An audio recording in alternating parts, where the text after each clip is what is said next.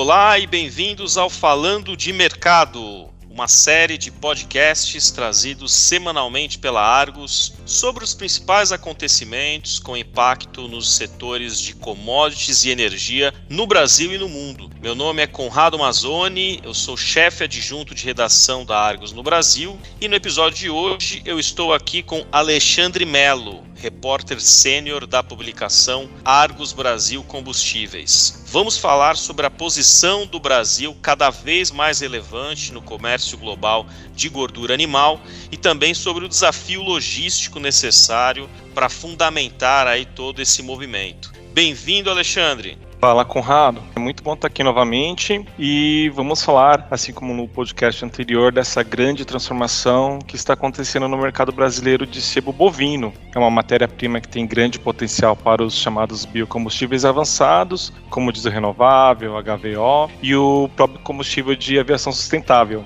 o SAF. Exatamente, Alexandre. Inclusive, você está aí fazendo uma jornada em Houston, nos Estados Unidos, bem perto das principais empresas interessadas em comprar o sebo brasileiro. Conta pra gente aí, Ale, o que você tem observado? Isso mesmo, Conrado. Estou aqui faz uma semana em Houston e trocando bastante informação com os nossos colegas e as fontes sobre esse mercado de gordura animal para a produção do biodiesel e do diesel renovável. E as refinarias dos Estados Unidos e do Canadá estão bem interessadas em conhecer esses novos fornecedores da América do Sul, principalmente aí do Brasil, que tem sido um fornecedor assim relativamente novo. E o que mais tem interessado para esses compradores aqui da América do Norte é obter a garantia de fornecimento nos contratos de longo prazo, entender qual que é a rota, o custo para poder levar esse produto dos polos produtores para os portos e principalmente se essas plantas são certificadas. Então, a gente tem ouvido assim de participantes como a Marathon, a Neste, a Phillips 66, Diamond Green, Exxon, Sampo Commodities, só para citar algumas que são assim, bem interessadas em aprender mais sobre o nosso mercado e estão olhando atentamente para isso. Então, essas empresas que eu citei e muitas outras, elas participaram de congressos bem importantes do setor nas últimas 2 semanas, como a da North American Renders Association, que é a NARA, e a American Fats and Oil Association, a FOA, e a Jamuna Gautam, que é a repórter sênior da Argos aqui em Houston, me disse que os participantes estão muito interessados no modelo de precificação dos insumos e em estabelecer esses novos contratos, porque algum deles, inclusive, assim como a gente comentou no podcast anterior, já estão movimentando volumes bem significativos no Brasil. E, Conras, tem um dado assim super fresco que foi divulgado em 31 de outubro pela Agência de Informação de Energia norte-americana, que é do consumo de sebo bovino. Aqui nos Estados Unidos, esse volume em agosto deste ano contra agosto de 2022, mais que dobrou e passou de 2 milhões de toneladas. Veja só, boa parte desse montante foi justamente importada do Brasil e da Argentina. Inclusive, Conras, na cobertura que a gente faz sobre esse mercado no relatório Argos Brasil Combustíveis, a gente tem abordado, esse salto nas exportações. Pois é, bem legal, Ale. A gente tem a cobertura semanal de insumos do biodiesel, então a gente fica bem próximo aí das movimentações desse mercado e agora a gente está cada vez mais acompanhando esse fluxo firme aí das exportações. Para ter uma ideia, Ale, de janeiro até setembro desse ano, o Brasil já exportou 125 mil toneladas de sebo bovino. Isso representa um salto de 54% em relação ao acumulado em todo o ano passado. E nós ainda temos aí 3 meses a contabilizar até fechar 2023. Esses dados são do Ministério da Indústria, Comércio e Serviços, o MIDIC. E o que é mais interessante, Alexandre, é que historicamente, como você sabe, o Brasil era importador líquido de sebo. Havia um foco por parte da indústria brasileira de reciclagem animal em produzir farinhas de origem animal ao invés da gordura. E assim, praticamente 80% desse volume de exportação aí que eu comentei há pouco tem como destino os Estados Unidos. Depois vem países da Ásia, China, Malásia, enfim. Então o cenário que ouvimos dos participantes é que as empresas que atuam com reciclagem animal, o produtor de sebo bovino, e aqui acho que até vale um parênteses, né, Ale? Para quem não sabe, o sebo bovino é um subproduto do abate de gado, é um resíduo, é um produto zero carbon, ou seja, reduz a pegada de carbono e é por isso que representa um valor muito grande como matéria-prima nas rotas de transição energética, como diesel verde SAF,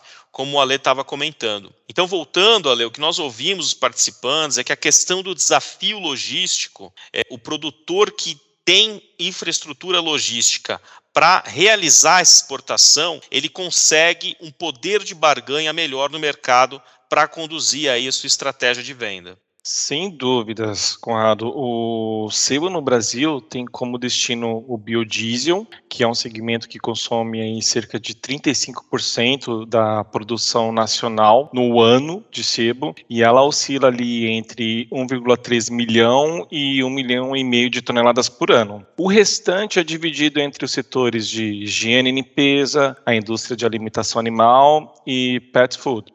A grande novidade veio justamente das exportações, esse impulso da demanda externa, que insere aí na ponta compradora desse mercado. E a questão logística continua sendo um entrave para poder melhorar a competitividade das exportações brasileiras de sebo. Faz 2 semanas que a gente está ouvindo dos participantes, Conras, que a fila para embarcar produto no Porto de Santos, em São Paulo, é grande. E contaram que estavam com cargas em caminhões aguardando o navio descarregar produto para depois embarcar o sebo, que terá como destino Singapura. E essa demora, para você ver, ela refletiu rapidamente nos preços, porque tinha mais produto disponível no mercado doméstico. Então, só na semana entre 23 e 27 de outubro, o preço médio do produto com acidez padrão de 3,5%, incluído o ICMS, colocado em São Paulo, caiu R$ 150 por toneladas, para R$ 4.900 por tonelada, dado da Argos. Então, essa não foi a primeira vez, inclusive, que isso aconteceu, porque em agosto também houve uma queda nos preços, refletindo essa ineficiência logística. E, Conras, parece que algumas empresas já estão se movimentando para minimizar esses impactos nas suas operações, certo?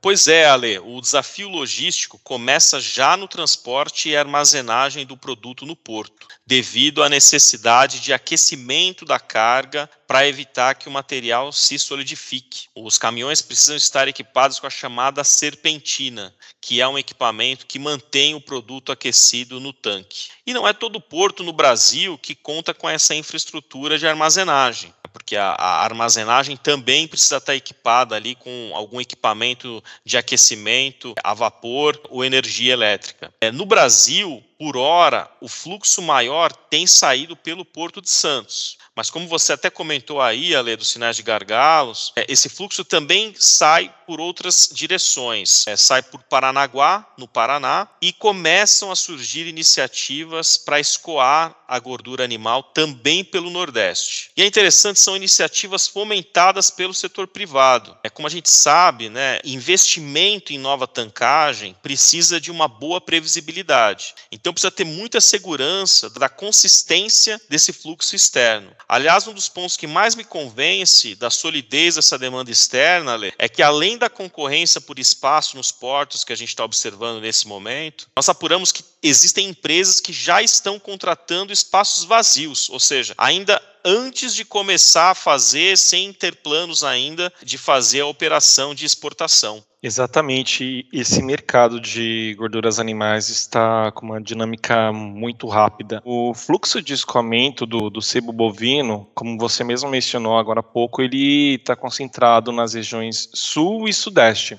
Ele abrange esses portos mencionados há pouco. E a gente apurou aqui, com a ajuda da Laura Guedes, da equipe do relatório Argos Brasil Combustíveis, que o porto de Itaqui, no estado do Maranhão, vai começar já a movimentar cargas de sebo em dezembro. A empresa FASA, lá do Rio Grande do Sul, que foi adquirida pela norte-americana Darling Ingredients em meados do ano passado, por 2,8 bilhões de reais, tem plano de movimentar ao menos um navio por mês com 5 mil metros cúbicos de sebo bovino e que serão destinados ali para os Estados Unidos. E, além disso, tem frigoríficos como a Minerva, que comprou em agosto 16 plantas da concorrente Marfrig. Também está atenta a essa rota de escoamento de gordura animal no Cone Sul. Se essa aquisição foi aprovada pelo CAD, que é o Conselho Administrativo de Defesa Econômica, a Minerva vai ter suas primeiras plantas de abate no Rio Grande do Sul, e isso vai dar uma dinâmica, vamos dizer assim, especial para o mercado. E a gente vai ficar de olho por aqui, Conrado. Então,